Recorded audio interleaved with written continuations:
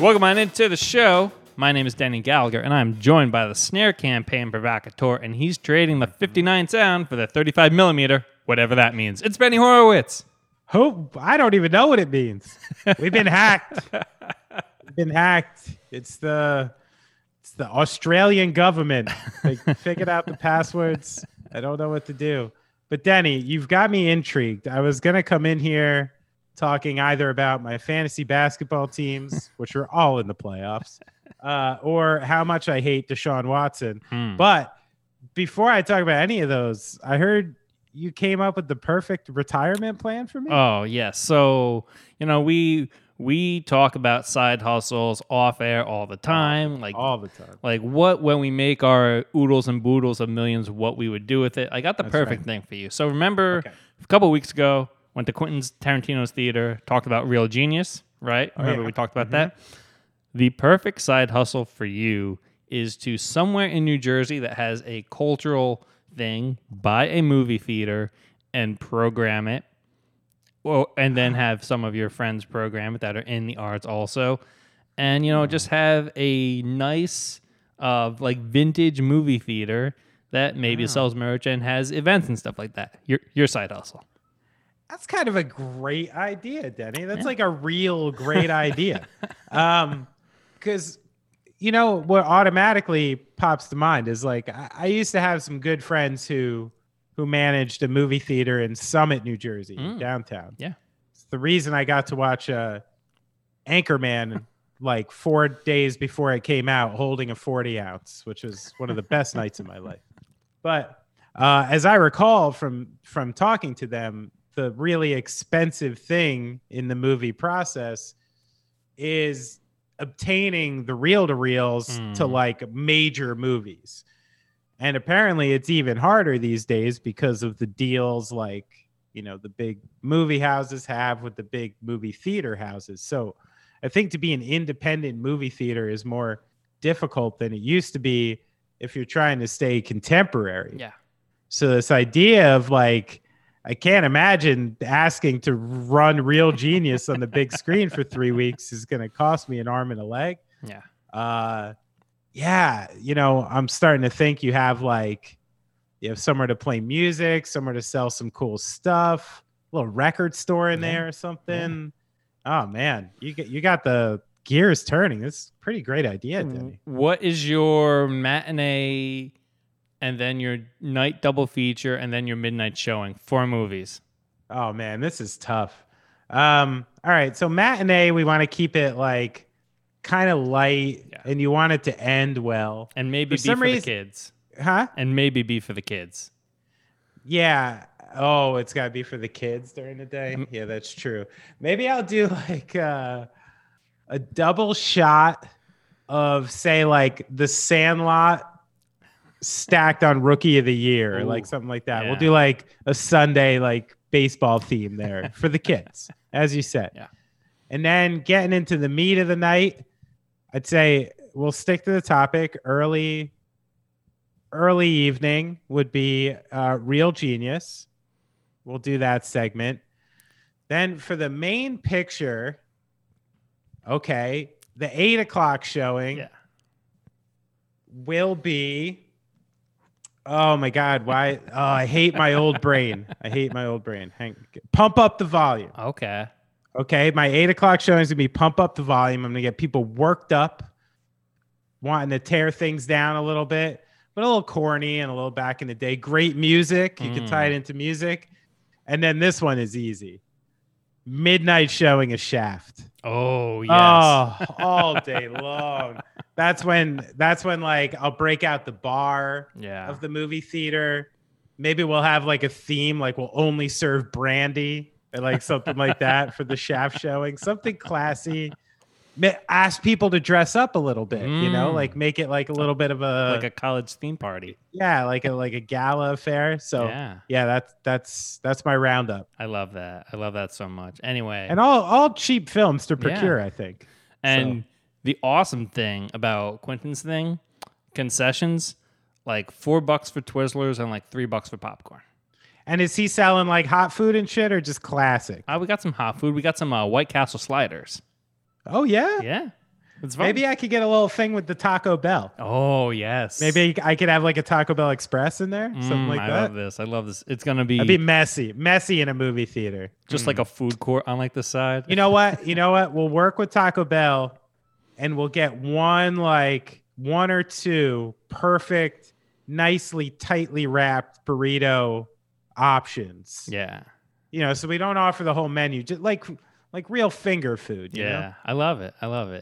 I was surprised that you didn't throw in because my matinee. I think. Yeah, do you have a lineup? Oh yeah, of course. What is it? What's your lineup? So your matinee, right? Uh-huh. You have Stand By Me. I feel like you could bring the kids. It's also like a fun thing. It's a crier. It's a you remember crier. what that's about? Oh yeah. But it's important to see. It's fun. Y'all want to go see a dead body? And then your double feature at night. Here's where I keep it music. You go Almost Famous, Star is Born. Okay. Oh, yeah. Boom. Love that. Uh-huh. It's and nice. And then your midnight showing. You go Goodfellas every night. Goodfellas midnight. I gotta say, one theme to all your films. Stop. Sans Almost Famous. A lot of death. A lot of death in all your movies. The first one is about a dead body. What can I say? Then A Star is Born, which I believe ends in a suicide. Doesn't end great. And then we're gonna finish the night with Goodfellas, where 1,200 people get murdered to Eric Clapton playing guitar. By the way, I don't want to spoil anything. Have you been watching Winning Time, the Lakers show? A little bit. I'm catching as much Jerry Buss as I can. Oh my gosh, John C. Reilly as Jerry Buss is one of my favorite things that I never know that I needed. He's killing it. But I have no idea if it's real, but I like it.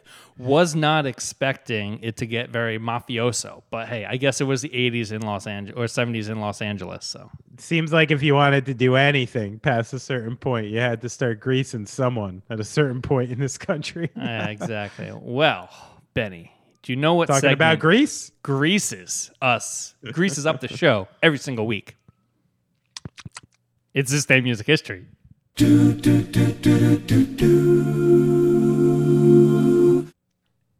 usually stay away from birthdays, mm-hmm. but on this day in 1942, the Queen, Aretha Franklin, was born in Memphis, Tennessee. Now, I'm not going to go into a whole Aretha Franklin thing. But what I did find was some fun stories, which I think maybe illuminate who she was a little bit. First one is this. In 1993, New York Post columnist Liv Smith, a columnist, said, Aretha Franklin must know she's too bosomy to wear such clothing, but she doesn't care what we think, and that attitude is what separates mere stars from true divas. And guess who pens a letter to the New York Post in response? Aretha Franklin, saying, how dare you be so presumptuous as to presume you could know my attitudes with respect to anything other than music. Obviously, I have enough of what it takes to wear a bustier, and I haven't had any complaints. I'm sure if you could, you would. When you get to be a noted and respected fashion editor, please let us all know. Aretha Franklin. P.S. You are hardly in any position to determine what separates stars from divas, since you are neither one or an authority on either. It's like, ouch. I love that. That's like the original social media burn. Yeah. Here's the second story I liked. Okay. In 1998, she had to step in for Luciano Pavarotti, who was too ill to sing at the Grammys. Now, this is maybe the most famous voice internationally there maybe has ever been. And apparently she gave it a shot. She said she would try. The producer went to Aretha saying, please, please, please give it a shot. And all she said was she wanted to hear the dress rehearsal. So in those days, they used a boombox and a cassette. They brought it back to her backstage after the dress rehearsal. She heard it and said, yeah, I can do this. And then sang Pavarotti at the Grammys on half a day notice. Wow. Then the last one is fun. Apparently, she was obsessed with having fireworks during her concerts. Uh, she was at a show in 1995 where she saw some and then demanded fireworks at all of her shows ever since. Wow. So rest in peace, Queen Aretha Franklin. Your music lives on forever. Do you think that she was like, oh, Tina Turner, like, I'm better than this person. Like, I can have fireworks at all of my concerts. You know what? Like, I mean, I'm just having this conversation with our mutual friend Howard Beck about this kind of stuff. It's like, he's convinced that you have to have a certain level of like, ego and bravado in order to be a superstar athlete.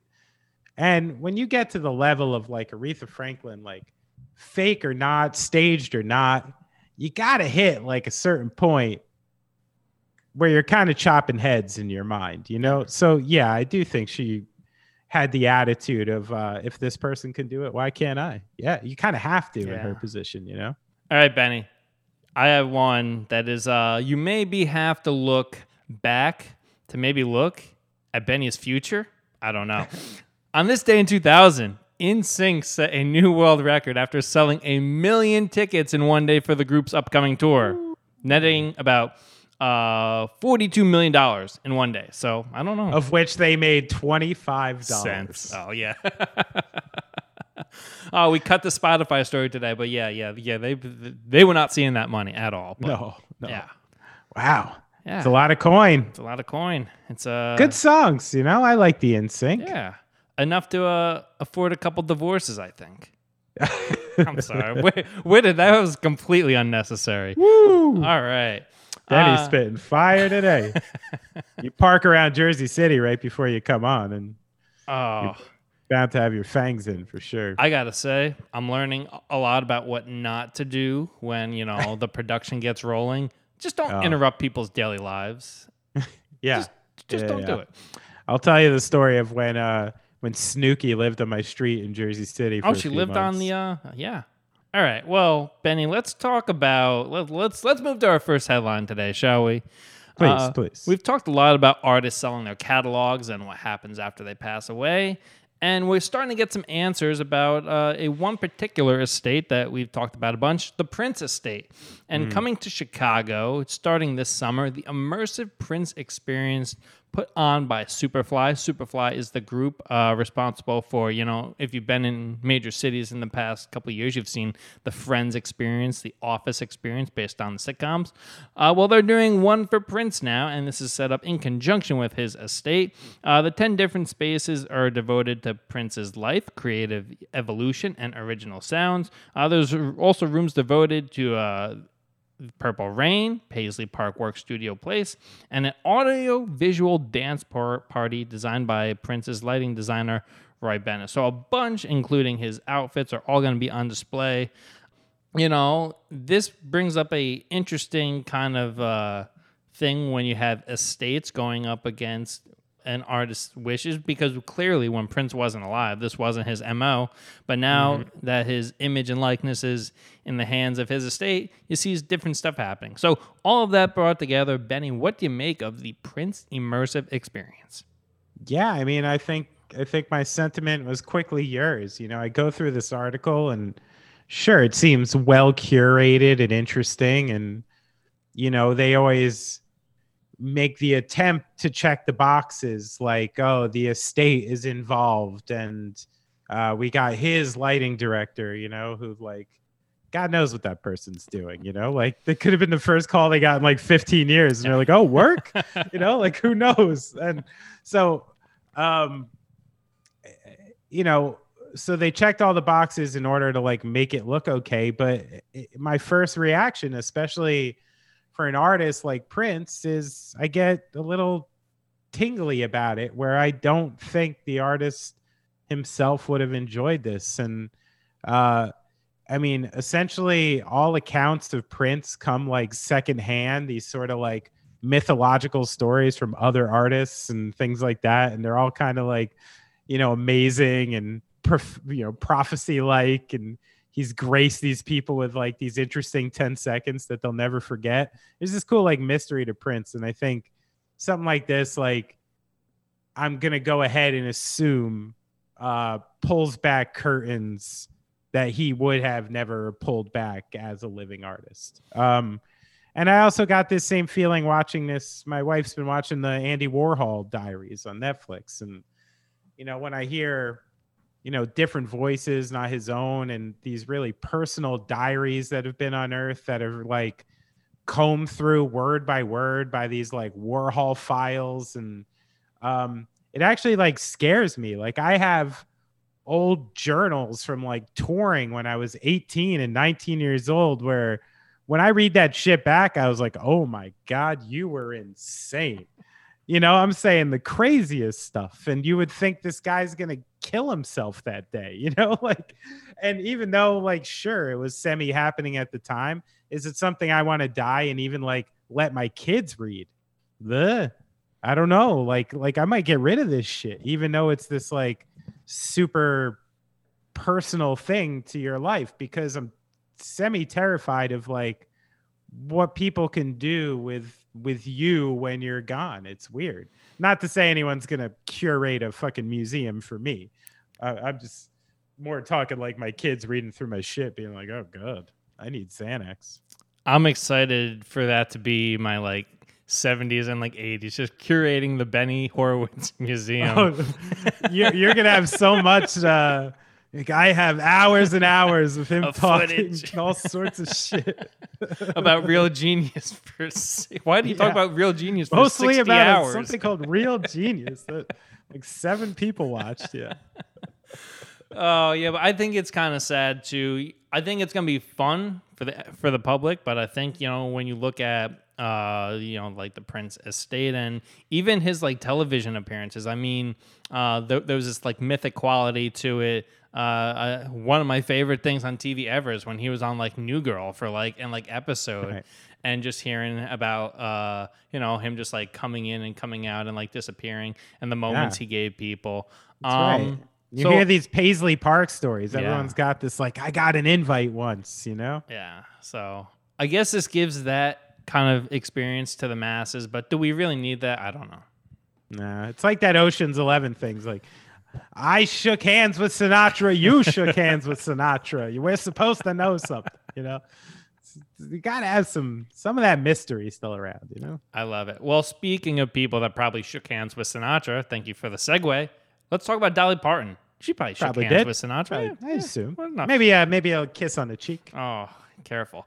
We've been talking about Dolly Parton a bunch recently, and there's been the latest back and forth with her and the Rock and Roll Hall of Fame. The icon has requested to withdraw herself from the 2022 Rock and Roll Hall of Fame ballot, saying, I don't feel like I've earned the right. She goes on to say, I really don't want the vote split because of me. And in essence, she says, because she hasn't put out a rock and roll album, she shouldn't be in the Rock and Roll Hall of Fame, which I don't know if she's ever visited or knows a lot about the Rock and Roll Hall of Fame, but I don't think Jay-Z has exactly put out a rock album either. So, wow. Do you think that this, I mean, okay, you could say with Linkin Park, okay, but what do you make of Dolly Parton bowing out of the Rock and Roll Hall of Fame because she has not put out a rock record? Listen, I'm a Dolly fan. Yeah. You'll never hear me saying things about this, but honestly, I heard this and the way she was, or the way she presents herself and attempts to present herself. I appreciate the sentiment, but I really wonder if this is a political statement of some sort. I think Dolly Parton, I think she's given like a little tip of the cap to the other side, because she stays on the line and has so carefully towed this line over the years that I think she had a bit of an opportunity to give like an olive branch to the country people, to the Southern people, to the kind of that part of her audience that I think they sometimes think this new version of Dolly is spurning them. So I think she had this little opportunity here to do that. I don't blame her either. You know, she's one of those artists who's managed to keep everyone in the fold. And that's a difficult thing to do. I can't believe, especially as a woman so far back in the day in the industry, she's probably had to walk on numerous lines to get to where she was today. I don't blame her, but I think it's like a Bubba Clinton move. You know, I think it's like a like, I'm looking for your votes in the Northeast, but here's my tip of the cowboy hat to you people down there, you know? Wow. So what you're saying is that, we talked about her being at South by Southwest and the Dollyverse and all that stuff. She's like, all right, let me give back to the people that are all with my coat of many colors. Wow, that's an interesting take. I love that. I honestly thought when I brought this story up to you that you'd be like, this is awesome. She's more rock than anybody because she said F you to the establishment. I thought that was the take that you were going to take, but look at you, full of surprises today. Yeah. What do you got? Any other surprises? None for you, pal. All right, so then let's hit a tune-up sweet spot. Team anthems. And I know when you go through the list of teams over the years, there's we love LA, the Lakers. You get one of my favorite, Milwaukee Bucks, green and growing. But a team and a league that I'm very familiar with, Angel City FC in the NWSL, has a new anthem called Running with Angels from Grammy winner Brittany Howard and Tia P. They debuted the track at a jersey reveal event this past week in Los Angeles. The team is co-owned by Natalie Portman, Jessica Chastain, Becky G, and Venus and Serena Williams, along with a bunch of others. But for a league like the NWSL, this is a massive moment as they continue to try to climb up the ladder and kind of get toward the WNBA and other sports leagues like that. But the bigger question that we face here on the tune-up is, with sports anthems kind of having taken a back seat because they've kind of been corny and embarrassing, will this bring back the sports anthem? I mean, like we said on text, this is a murky water. Yeah. Because this attempt was good. Yeah. I like the song. It's in sync with like the team. It feels good. I could see people getting worked up. I'm like, good job executing this. But I feel like for every good one you get something that's just like the worst. Like, it sounds like people in high school with a podcast theme. It's just like these, because how do you tap into it? Each producer from 32 teams has different taste. It's the same way like record labels work. You can't just put artists together and be like, you're gonna get a killer song, kid. Like this is where you're jumping out of sports territory. Like sports is about black and white. Careful. The music industry is about gray area. So you're bringing a lot of gray area into a black and white industry where it's good, it's bad, it's aggregated in moments. So I appreciate this one. I think it's very good. But do I think everybody's going to do it? No, I think they're scared. Yeah, and they should be scared. Listen, you only go out on the ledge like that if you know you got the talent. You can put someone like Brittany and Tia together, it's going to be a smash, sure. More than likely. Have a nice song. Now, we got to bring this a little closer to home. I love Gotham FC. I think that they're great. I think that the things that they're doing are really innovative. It's time for them to have a song. They call New Jersey home. They play at Red Bull Arena. Be sure to go out and support them this year. But if you were to put a New Jersey NWSL anthem together, who are you putting in the track? I mean, right off my head, the artists from Jersey that I'm thinking are maybe a little too big to get behind this, Queen Latifah from New Jersey, Lauryn Hill from New Jersey. But those are tough gets. We need a deeper cut. Who's a deeper cut from New Jersey that would be up for the, it's like I go to Nets games all the time. Yeah. And I'm honestly stunned sometimes by these halftime performers where I'm like, who's this like incredibly cool, like young woman, like ripping a fucking electric violin, and doing this cool stuff. There's all these like great artists everywhere. So I think for the New Jersey one, I'd really like it to be a female artist. It's a tough one. I'm having a hard time coming up with something good. You seem like by your grin, it looks like you got something on the tip of your tongue. I got this, right? A Benny Horowitz collaboration. Benny Horowitz on drums, Halsey on vocals. Who says no? Everyone. See, my initial thought was like, let's just get like Redman and let's make it super fun or something. But you'd be remiss not to get a female artist here, Yeah. I guess you've exposed me in the idea that I do not really know what young women in their late teens from New Jersey are listening to. But you know the drums. You know the drums. I think if I nailed this question, you should look at me a little suspect almost. You shook Sinatra's hand. You should know something. These things mean something. I don't know. I know. I'm old enough where my first train of thought went to Queen Latifah. Queen Latifah. So. Hey, Jersey City's own. Love it. Or Whitney. All right. Whitney's Mount Vernon, New York, isn't she? I thought she was Jersey. I think she grew up in Mount Vernon, maybe born in Newark. Yeah. Well, that's like how Michael Jordan born in Brooklyn, but nobody associates Michael Jordan. Shaquille O'Neal born in Newark, but not raised there. Shaq on the track? Could be interesting. Who knows? Next headline today as we slide into the world of sports little by little. Ladies and gentlemen, Kyrie Irving has won the war. On Thursday, New York City Mayor Eric Adams lifted proof of vaccination requirements for professional athletes and performers working in New York City, which means Irving and other unvaccinated performers can start to get to work.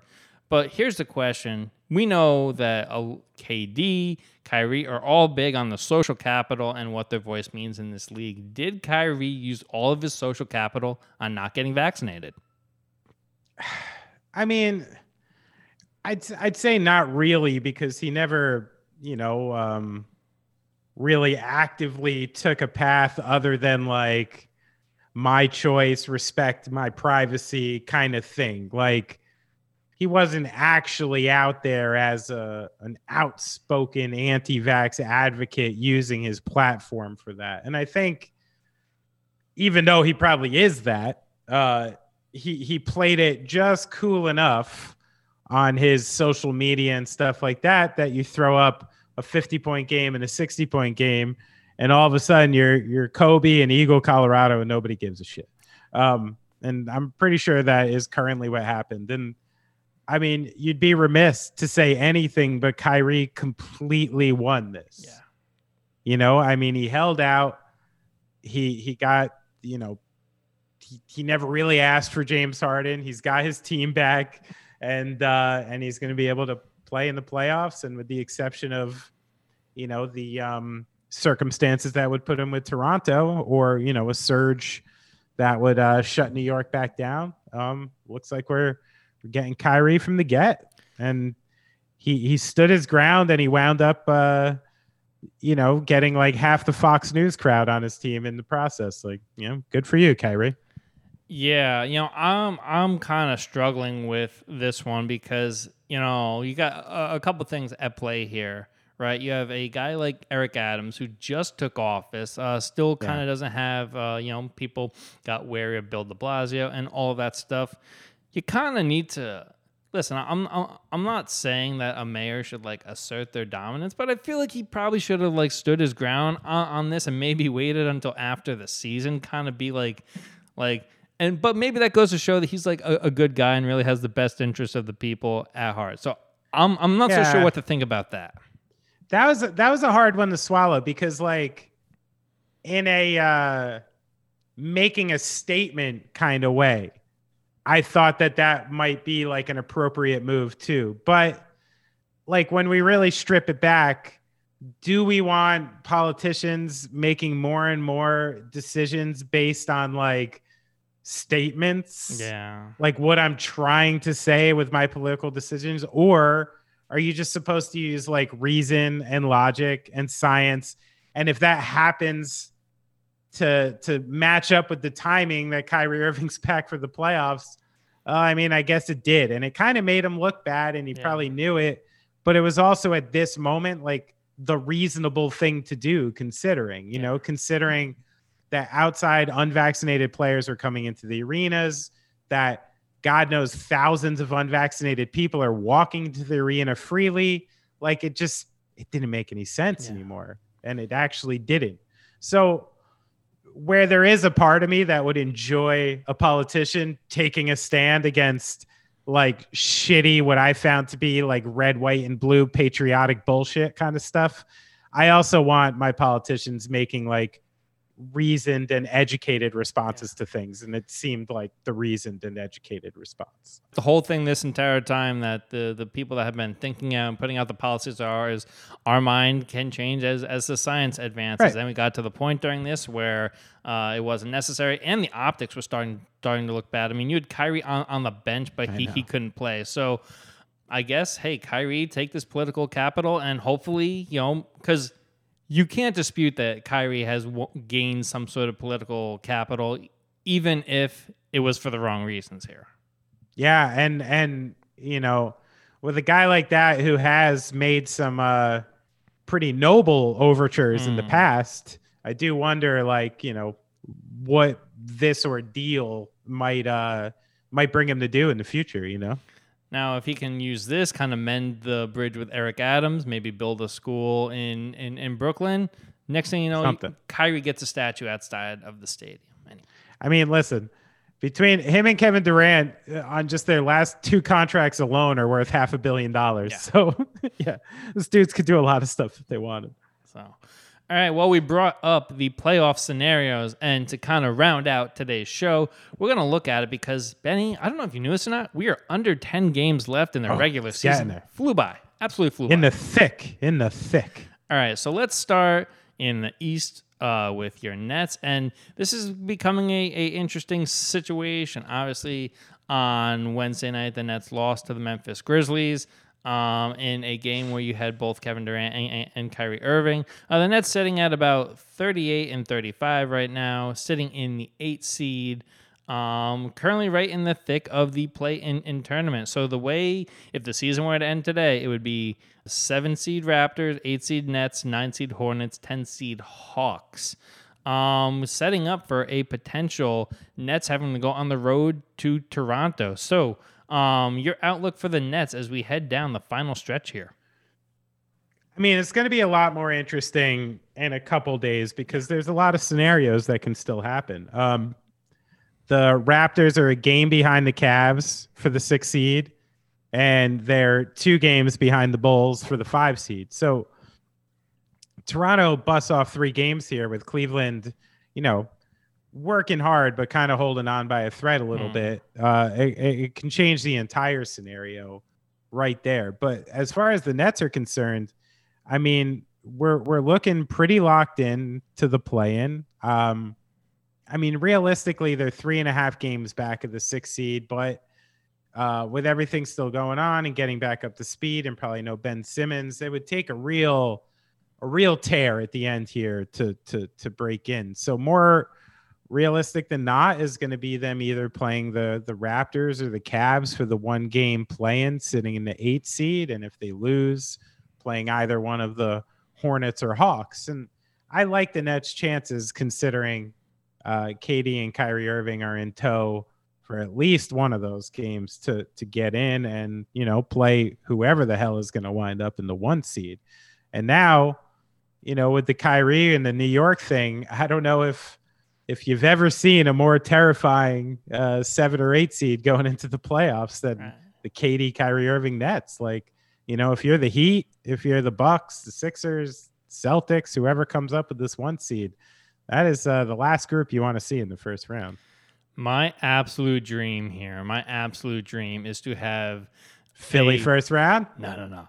One game to get in the playoffs. Nets, Raptors in Toronto in front. Wait, they're like half capacity, right? But everybody's standing outside. It'd be interesting to see how they would try to regulate like Dinosaur, the Jurassic Park district. Right. Drake would be sitting courtside. Drake in an arena where you could probably hear things. Drake going back and forth against KD. But by the way, KD, when did he become this talker on the court calling everybody too small? Of course everyone's going to be too small. You're like one of the tallest humans on earth. That's crazy to me. I'm loving this rebirth of fuck you, KD, we're seeing. And it's getting to that point, right? Do you put the Nets against anyone in the league right now in a 1 game and rule them out? I mean, I don't rule them out. You can't. Right. You of course, simply you have the best can't player in the league. because of him. Yeah. He's, And that's why the Kyrie thing is so big. I mean, KD is on that LeBron type level. Yeah. He can carry a team on his back through anything, and he showed it. And when you add these other pieces to it, so, but I mean, realistically, like, what do you see coming out of a first round Nets Philly slugfest, which could happen? Oh, I may argue. Who gets out of that? I may argue that we don't even get there. Why is that? Because I'm not. I've been watching your boys, and listen. I think that game against Toronto is going to be very good. That's all that I'm going to say. You really think the Nets aren't even going to get through the play-in? I think that there is a chance because, the thing is, like, KD could go for 40 and, Fred VanVleet could go for 35, and it kind of balances each other out a little bit. So then you're looking at the rest of the team, and it's like Kevin Durant can will the team to victory, but listen, I think people sleep on the Raptors, and I think that they kind of have, like, all of this year, they've had their moments in one game. Toronto, I don't know. It's interesting to me. It's super interesting. I mean, you're right. Like, I could see that game being interesting, but the idea to me of this team, and like I said, one of the games having both players involved, that would literally mean that they're going to Toronto and losing, and then losing at home to either Charlotte or Atlanta. I just don't see those guys losing that game. Well, and wouldn't it go on top of that? Like, we're talking like Toronto here is a certainty. When the Bulls are 3-7 over their last 10, they're only 2 games out of the play-in. The Cavs have no Jared Allen and are banged up and are 5-5 over their last 10. So, I think there's a good chance at this point that we don't even see Toronto in the play-in. That's true because, if they go up against the Bulls, like, they're going to drop 150 again. So that game, I'd be very confident. And that's where injuries are huge right now and kind of dictating so much. I mean, like, the Bulls don't look like they're getting ball back for the playoffs. The Cavs may or may not be getting Jared Allen back for the playoffs. And these are 2 guys, these are upstart teams that kind of aren't supposed to be there yet. And they're not getting to these next rounds and next dimensions of the playoffs without the full complement yet.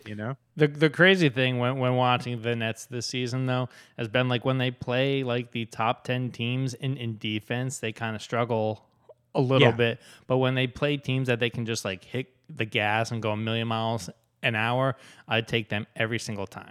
And we do have something's happened with Patty Mills since like the All-Star break. Right? It's become an almost non-factor at times, which is scary, especially with Curry a little banged up. It's like I booked him for the Fran Fraschilla podcast, and he hasn't been the same ever since. I mean, he still might break his season record for 3-point shots too, which is great. Crazy.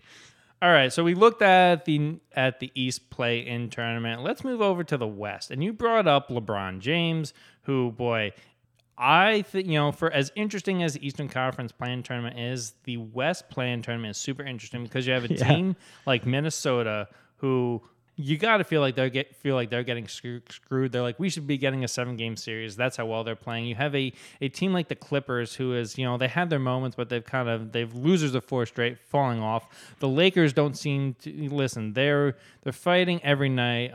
We saw a half Russ come back. I don't know. And you have the Pelicans just sitting there in 10 with the Spurs biting at their heels. So when you look at this and coming out of the Western Conference play-in tournament, do you see a surprise LeBron run in here, or is this Minnesota all the way?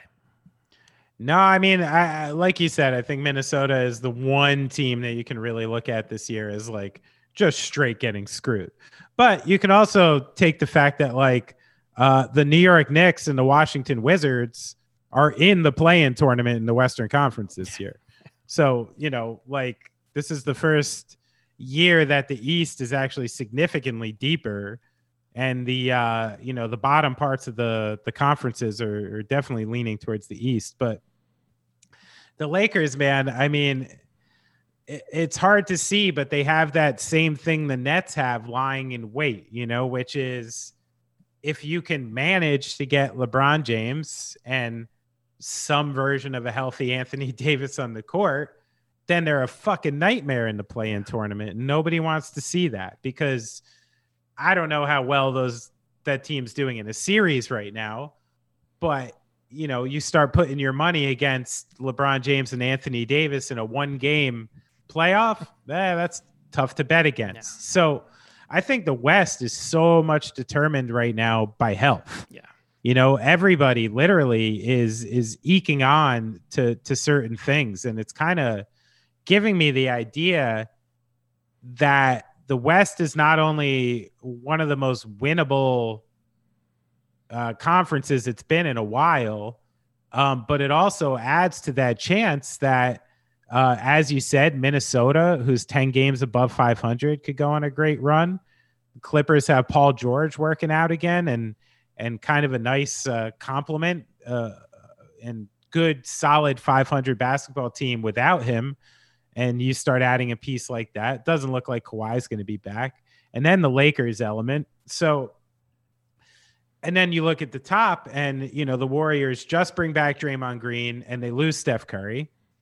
The Nuggets lose Jokic for a while and they might even get themselves knocked out of the 6th seed as a result.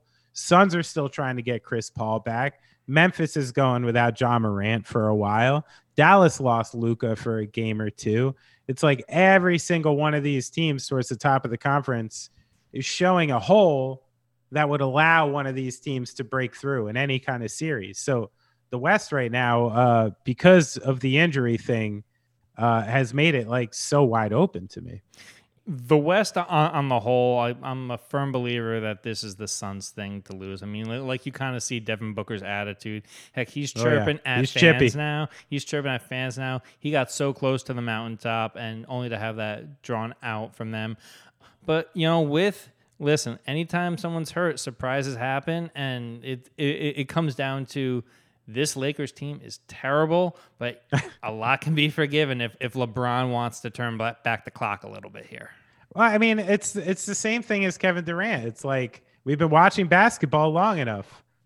Do you bet against LeBron James in a 1-game playoff? No, because when he decides to do everything 1 game, he can do everything, and not just metaphorically carry a team on his back, like actually carry a team on his back. We've seen it. And I don't really believe in this Russ resurgence here, What? The shot has to drop 28% of the time. You know what I mean? So every once in a while it's gonna go in. Yeah. Even a blind squirrel gets enough. But nothing that I've seen. Listen, this Memphis team, I think that they could make a run, but when it comes down to all of this, I like a team that's been there before, young stars and Phoenix. But I really think this is the best chance in a long time for this central of the pack section of the Western Conference to break through. And it wouldn't shock me this year if you're going to see a Utah, Denver in the finals. Utah would shock me, but I think Denver's getting close to having Murray back by the playoffs.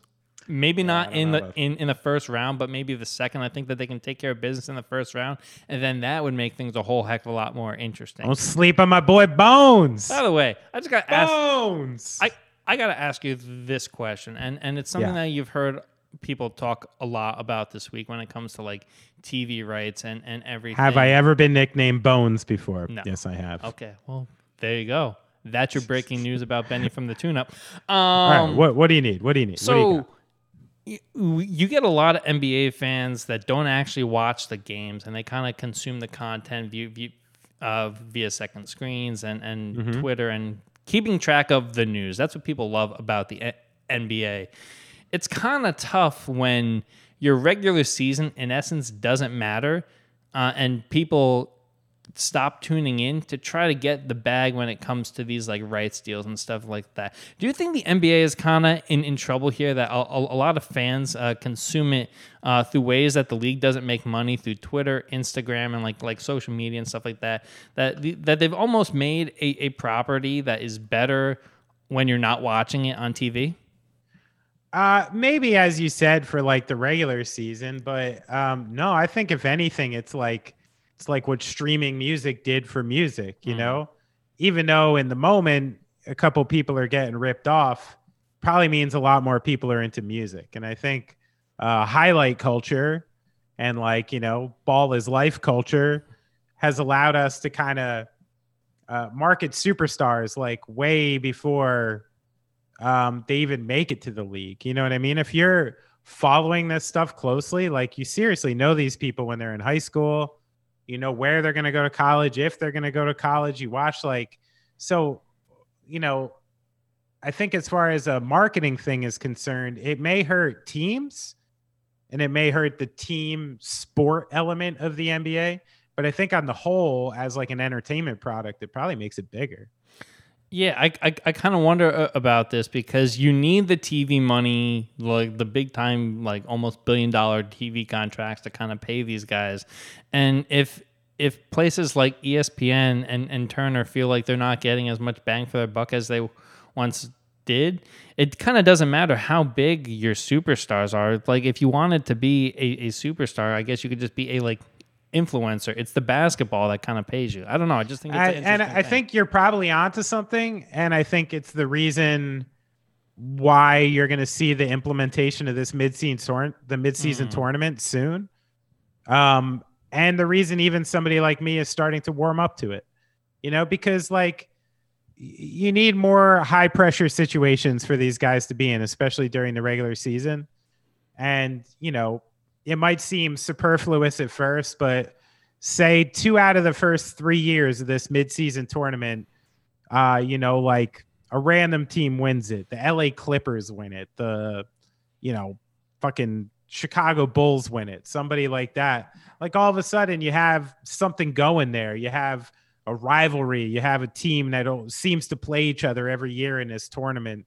And then it kind of gets people a little more life. So I think you're on to something and you're correct. And I think the NBA sees it too.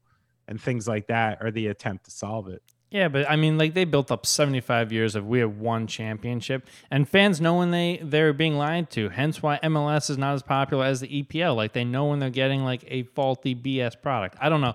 I just thought. But the other answer is a shorter season. Yeah.